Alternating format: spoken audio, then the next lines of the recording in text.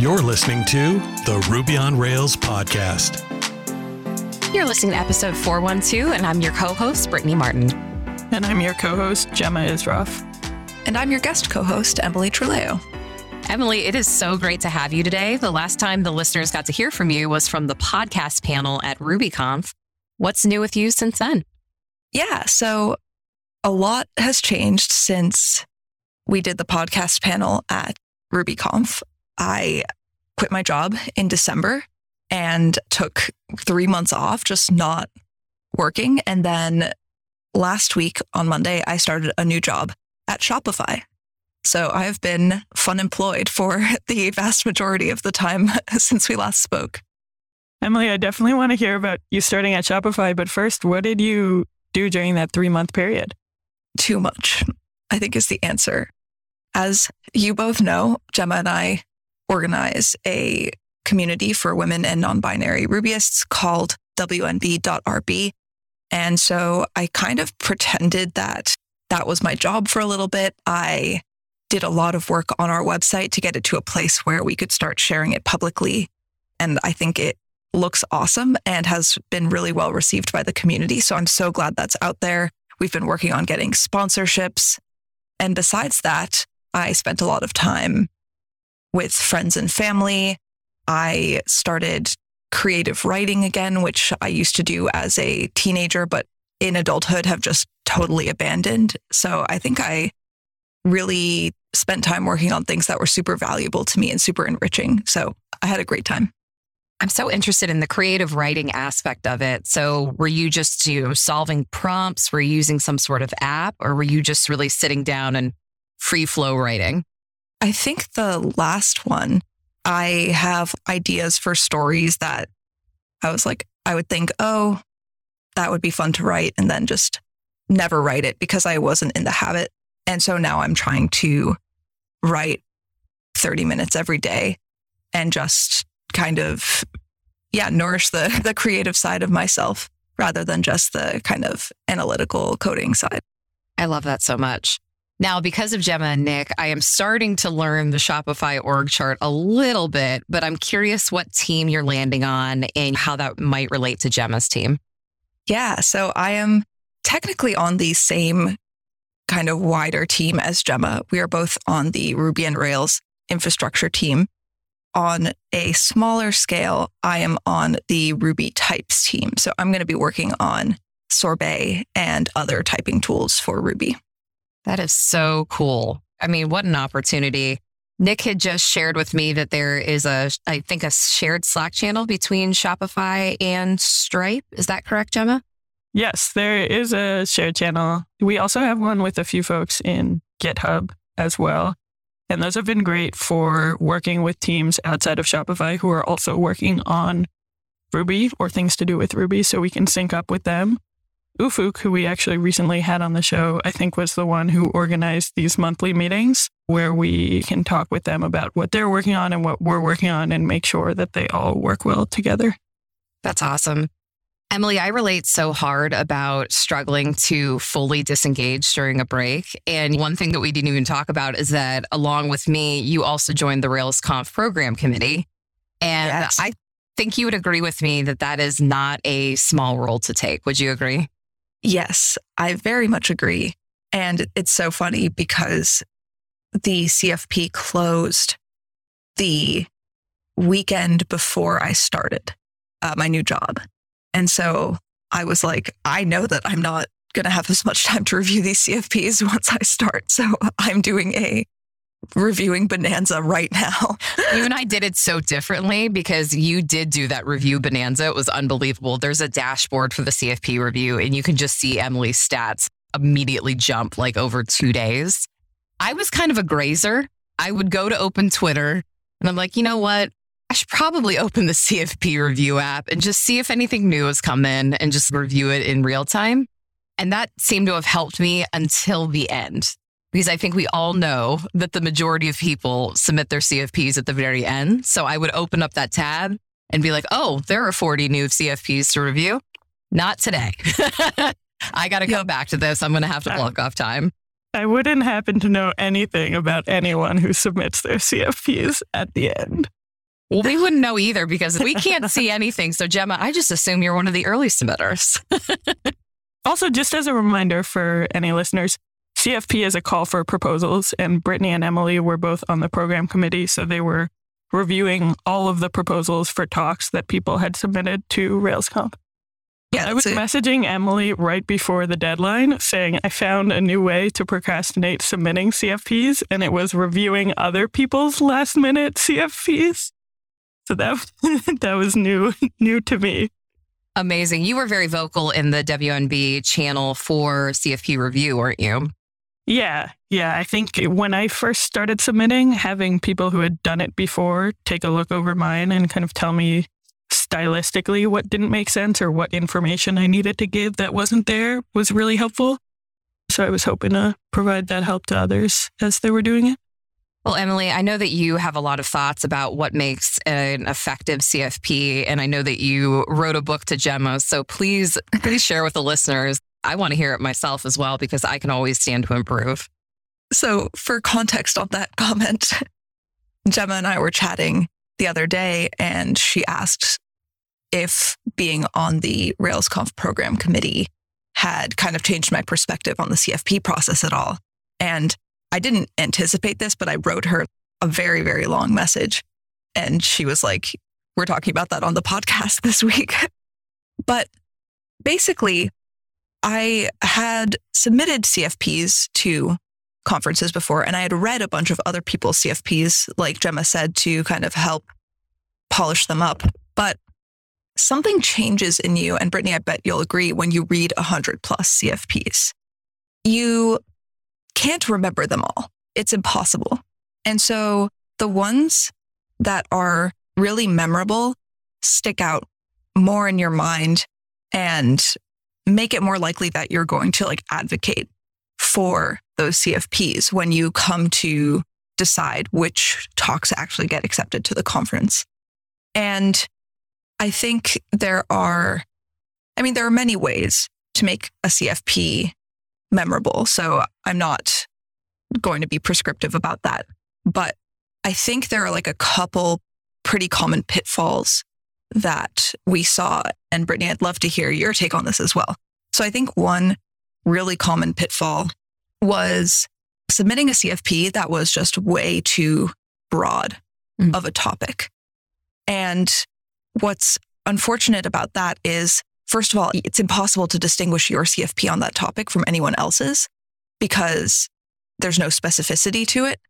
And also it can come across, and this is not intentional on the part of the CFP writer, but it can come across as kind of condescending, or you're a bit full of yourself that you think you can cover this much content in 30 minutes or however long you have to give this talk, when someone who is a little bit more seasoned of a talk giver knows that you are not going to have time to cover all this in 30 minutes. So I think that's one way in which some CFPs can fail and make themselves less memorable, even if they would produce a good talk. I completely agree. To me, the CFPs that stood out the most, and I might be biased in this sense, but I really like the CFPs that answer the prompt from the track. Emily and I both submitted 3 tracks, and they were all eligible for CFPs. And some of these CFPs I would open and say, this is exactly what I was looking for. This person has literally answered the prompt. For me, I'm the MC for the Make a Switch track. And it was very clear, I'm switching from this to that. Here's the story. Here's the outline. It's almost like when I'm reading the CFP, I can envision the full slide deck. I can envision this person being fully prepared. Because a lot of the CFPs I would see, it almost felt like a half-baked idea. And I wasn't confident reading it that they were going to get to a place that was going to be a very enriching talk, if that makes sense. Honey Badger is exception, uptime, and cron monitoring all in one place and easily installed in your web app. Deploy with confidence and be your team's DevOps hero. I want to tell you about another awesome feature from our friends at Honey Badger. Have you ever wanted to update all your errors at once or set defaults for incoming errors? With Honey Badger Actions, you can do just that and a lot more. Actions come in 2 flavors, project actions and batch actions. With project actions, you can automatically assign errors to yourself or another team member, add tags to specific error classes, and more.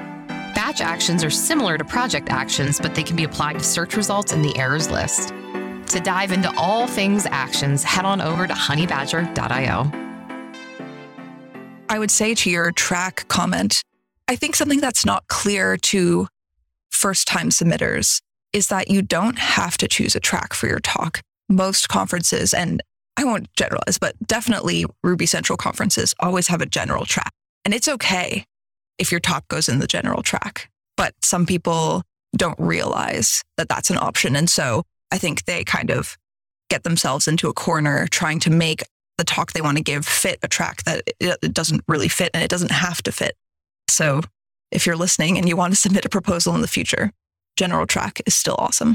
I am curious, Emily and Jemma, have either of you ever gotten a talk accepted on the general track? Because I know for me, I have tried and I seem to do much better on a track, probably because it helps me focus. But that's a really good point, Emily.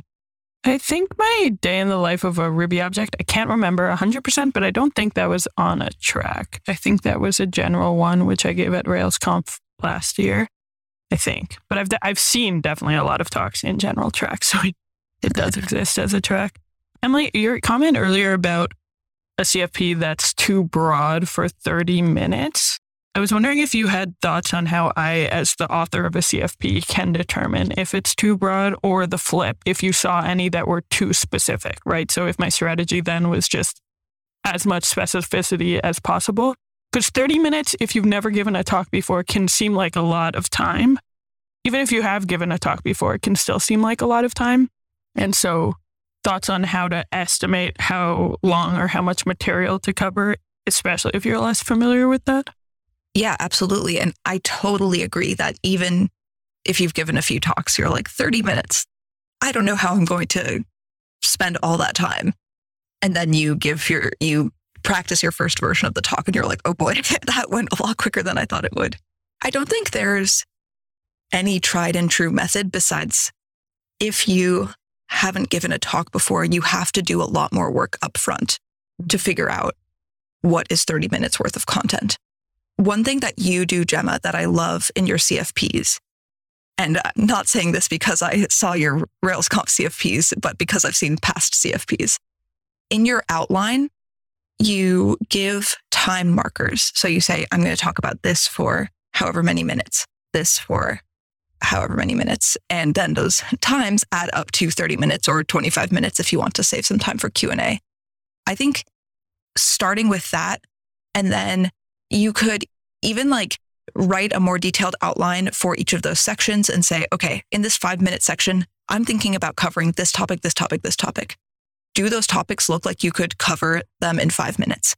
What if you just tried to speak kind of like free form about those topics to yourself for 5 minutes?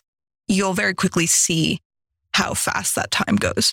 So I think there's just no substitute for experience, but you can give yourself a lot of experience without having given a talk necessarily by investing a little bit more time in those first few CFPs. Yeah, so for me, I don't like to see talks that have been completely recycled from a major conference because that kind of bums me out. The whole point of coming to RailsConf is to see original content. But to your point, Emily, I love when a CFP is submitted and the author has already done a light version, either internally at their company or at a local meetup.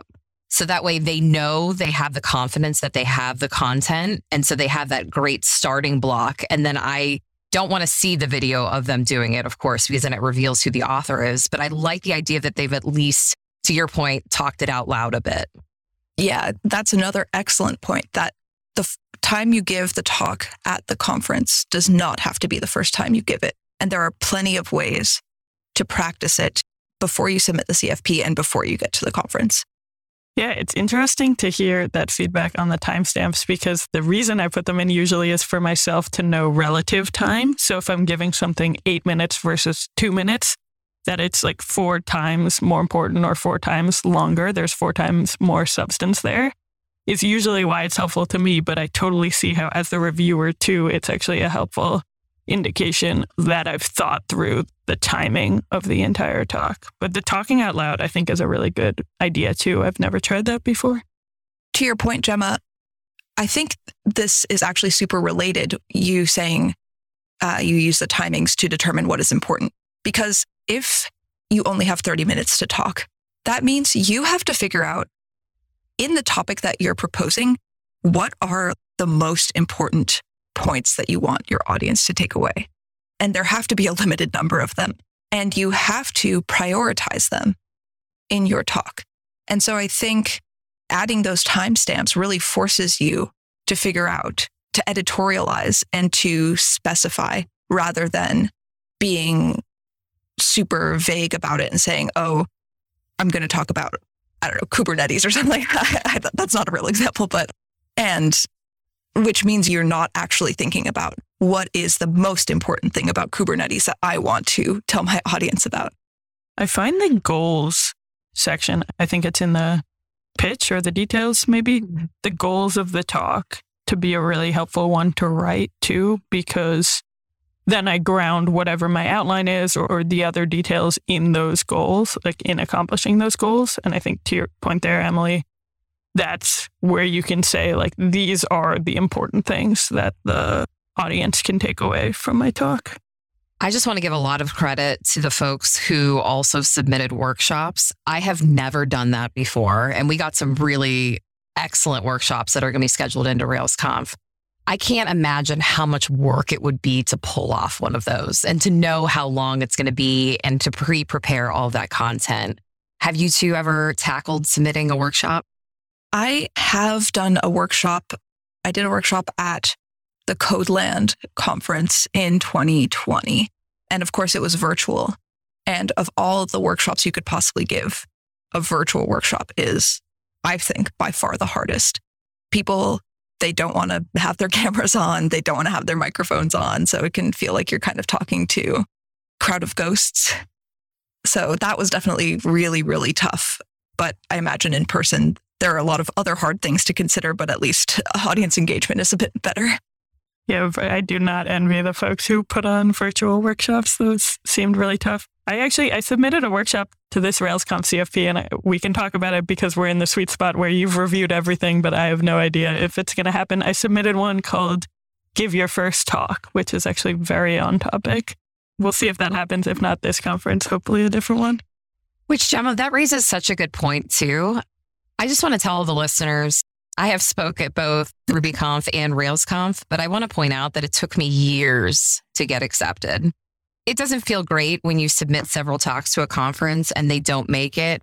And after being on the other side of it, I always wondered, like, why am I not getting like really detailed feedback as to why this wasn't accepted? Once you see it on the other side, you're like, oh, okay, now I understand. There's so much to do. There's so much to do around planning the conference. And so I want to put it out there that if anybody wants to approach me and possibly Emily about getting feedback once everything's accepted and whatnot, more than happy to do that. But I don't want you to submit to a conference and think, oh, this conference didn't take it. This talk idea is dead. No way.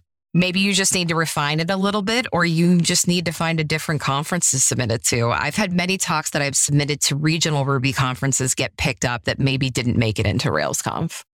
I absolutely agree. And yeah, thank you for volunteering me, Brittany. I'm genuinely happy to give feedback to people.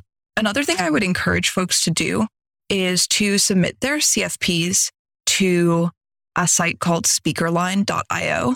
It's created by Ruby community member Nadia Odunayo, and it is a repository of CFPs from people. I think it's mostly people in the Ruby community, but not necessarily limited to that. And it is a fantastic resource of CFPs that have been accepted at previous RubyConfs and RailsConfs, CFPs that have been rejected, CFPs that have been waitlisted and then accepted. So it is really, really enlightening to see talks that got rejected one year, but then got accepted another year, got rejected at one conference, got accepted at a different conference with your own eyes and actually see the content of the CFP. The other thing that can be helpful to do is bring your talk to meetups. Meetups, especially in the virtual world, are always looking for folks to speak at them and to participate. And then to Brittany's earlier point, you can write that in your talk description that you've already given the talk, and you'll be just better prepared to write the CFP because you'll have the talk kind of further along. I think that's an interesting part of CFPs, that they come so early in the process of writing a talk. This episode is also brought to you by Scout APM. Scout is an industry leader in application performance monitoring. This low overhead tool is designed to help Ruby developers find and fix performance issues. Scout's intuitive UI and tracing logic ties bottlenecks to specific lines of code and allows you to quickly pinpoint and resolve issues like N+1 queries, slow database queries, memory bloat, and more. Scout's unlimited seats and applications allow teams to collaborate without additional costs and makes it easy for any member of your team to become a performance pro. See for yourself why developers worldwide call Scout their best friend with a free 14-day trial, no credit card needed. As a special offer for Ruby on Rails listeners, Scout will donate $5 to the open source project of your choice when you deploy. Learn more at scoutapm.com/RubyOnRails. Well, moving on to the next topic, this is the part of the episode where Emily and I get to share our mutual admiration of Jemma and her advocacy. Jemma, I was hoping that you could maybe recap your tweets that you've been having with Ruby Central. Thanks for that compliment. Yeah, I reached out via Twitter to Ruby Central. RubyConf in the fall, this coming fall, 2022, is scheduled to be in Houston, Texas. And Texas has some pretty transphobic recommendations and legislation, and that presents a really dangerous thing to many members of our community and actually makes the conference just undeniably not inclusive if it were to go forward as a fully in-person conference in Texas. And so I reached out to Ruby Central via Twitter to try and see now, hopefully ahead of time, if there's any way we can move that conference. It's from a prior contract. So that conference was, just for full context, was supposed to happen in 2020 when they had a contract with the city of Houston, and has been pushed back to 2022. And since then, I've been in talks with some folks on the board of Ruby Central, and we're really going to try move it. I know I certainly won't stop until there is some solution that means that this is not an exclusive conference to anyone in the trans community. Jemma, do you think there's anything that the listeners can do to help here? Yeah, if anyone is interested in kind of draw proposals or think of alternative plans or research, it's a funny thing to talk about, but I think the question of allyship always comes up with me. And there's so many times where it feels like it's excluding a part of my identity or something like that. And people ask how they can be allies. I think for me, as someone who is not trans, this seems like such an opportunity to clearly take action as an ally and to be an ally, right? Not to put the burden on folks who are trans to do this work to get themselves included, but to instead really demonstrate what true allyship means. So if anyone else is feeling similarly or just wants to lend a hand, yeah, definitely reach out to me on Twitter or email or any of those things. I agree. This is so important. And thank you so much for talking about it on the show. I will link up as much as I can under the show notes so listeners can follow along. And I'll certainly link up your contact information, Jemma. Thank you for fighting the good fight. Thank you. Yeah, no, I mean, you two do it too. Not just me over here. Well, to end the show on a lighter note, Texas recently gave us a home office stipend. I think we've definitely accepted, we're getting a semi-permanent workspace at WeWork in Denver, but it's going to be 6 desks. So I think we've all agreed, and I'm sure at Shopify, you all have gone fully remote, that it's important that you have a great home office setup. And so I took some of that money and kind of redid my area. I am a plant killer. I'll admit it right now. It is not my strong suit. So my good friends took me out shopping and they helped me locate some plants that should be relatively difficult to kill. And so it definitely is a mood lifter. I got rid of a bunch of old books that I wasn't reading on top of my desk and replaced them with plants, a new colorful, cushy rug. I got a ring light because I'm a vampire. And so I will often be sitting in the dark. And so that's not cool for Zoom calls. But I'm curious, do you two have green thumbs? And do you have any essentials at your home desk that you couldn't live without? I am also a plant killer. I've killed almost every single plant I've ever owned as an adult. And honestly, it makes me feel a lot less bad about it that you also don't have a green thumb, because I admire you. And so to know that you're a very capable human who also can't take care of plants makes me feel a bit better about myself. I had a Venus flytrap on my desk last year and I fried it alive. I mean, really bad, Emily. It wasn't like I killed it. I murdered that plant. I glanced over at it and I was probably like 3 weeks past like watering it. And I was like, this isn't even kind of dead. This is evaporated. Just really bad. So I'm trying to like schedule reminders on my phone to like go around and tend to my plants. But cactus is a great way to start. I have taken to only purchasing plants that are labeled low maintenance. That's my go-to. And I was doing great with that strategy until the pandemic hit and I left my big low maintenance plant for 3 months. Turns out it is not 3 month hiatus low maintenance, but like 1 or 2 and it'll do fine. Yeah, Brittany, I also recently bought some cactuses from IKEA. It is too early to tell whether I will kill them because it's only been a couple weeks. But I have a cute little one on my desk that definitely brightens my day. Because I recently started this new job, I also kind of put some effort into revamping my whole office space. And I switched from a monitor and a laptop to just a monitor. And now I have my laptop closed, kind of plugged in underneath.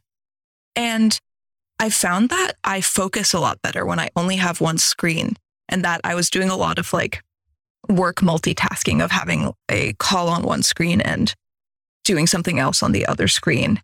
That just like was not helping me with my productivity. And so I'm hoping having one screen will both reduce the clutter on my desk and reduce the clutter in my mind.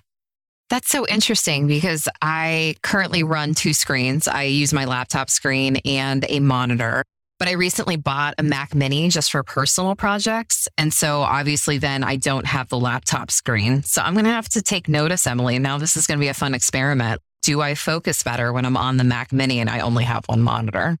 What does your monitor situation look like, Jemma? I have a very controversial preference here, which is I prefer just the laptop.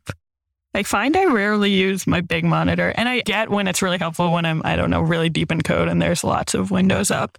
But to the single focus point Emily just made, I get kind of distracted if there are a ton of tabs up or things like that. And I find that a laptop is kind of all the space I need, with exception that if I want to, it's interesting you brought this up too, Emily, if I'm on a call and I want to see people's faces and look at a Google Doc or something like that and kind of go back and forth, or I'm giving a presentation and I want to be able to see my slides and see the chat or see people reacting, then I'll use the bigger monitor too.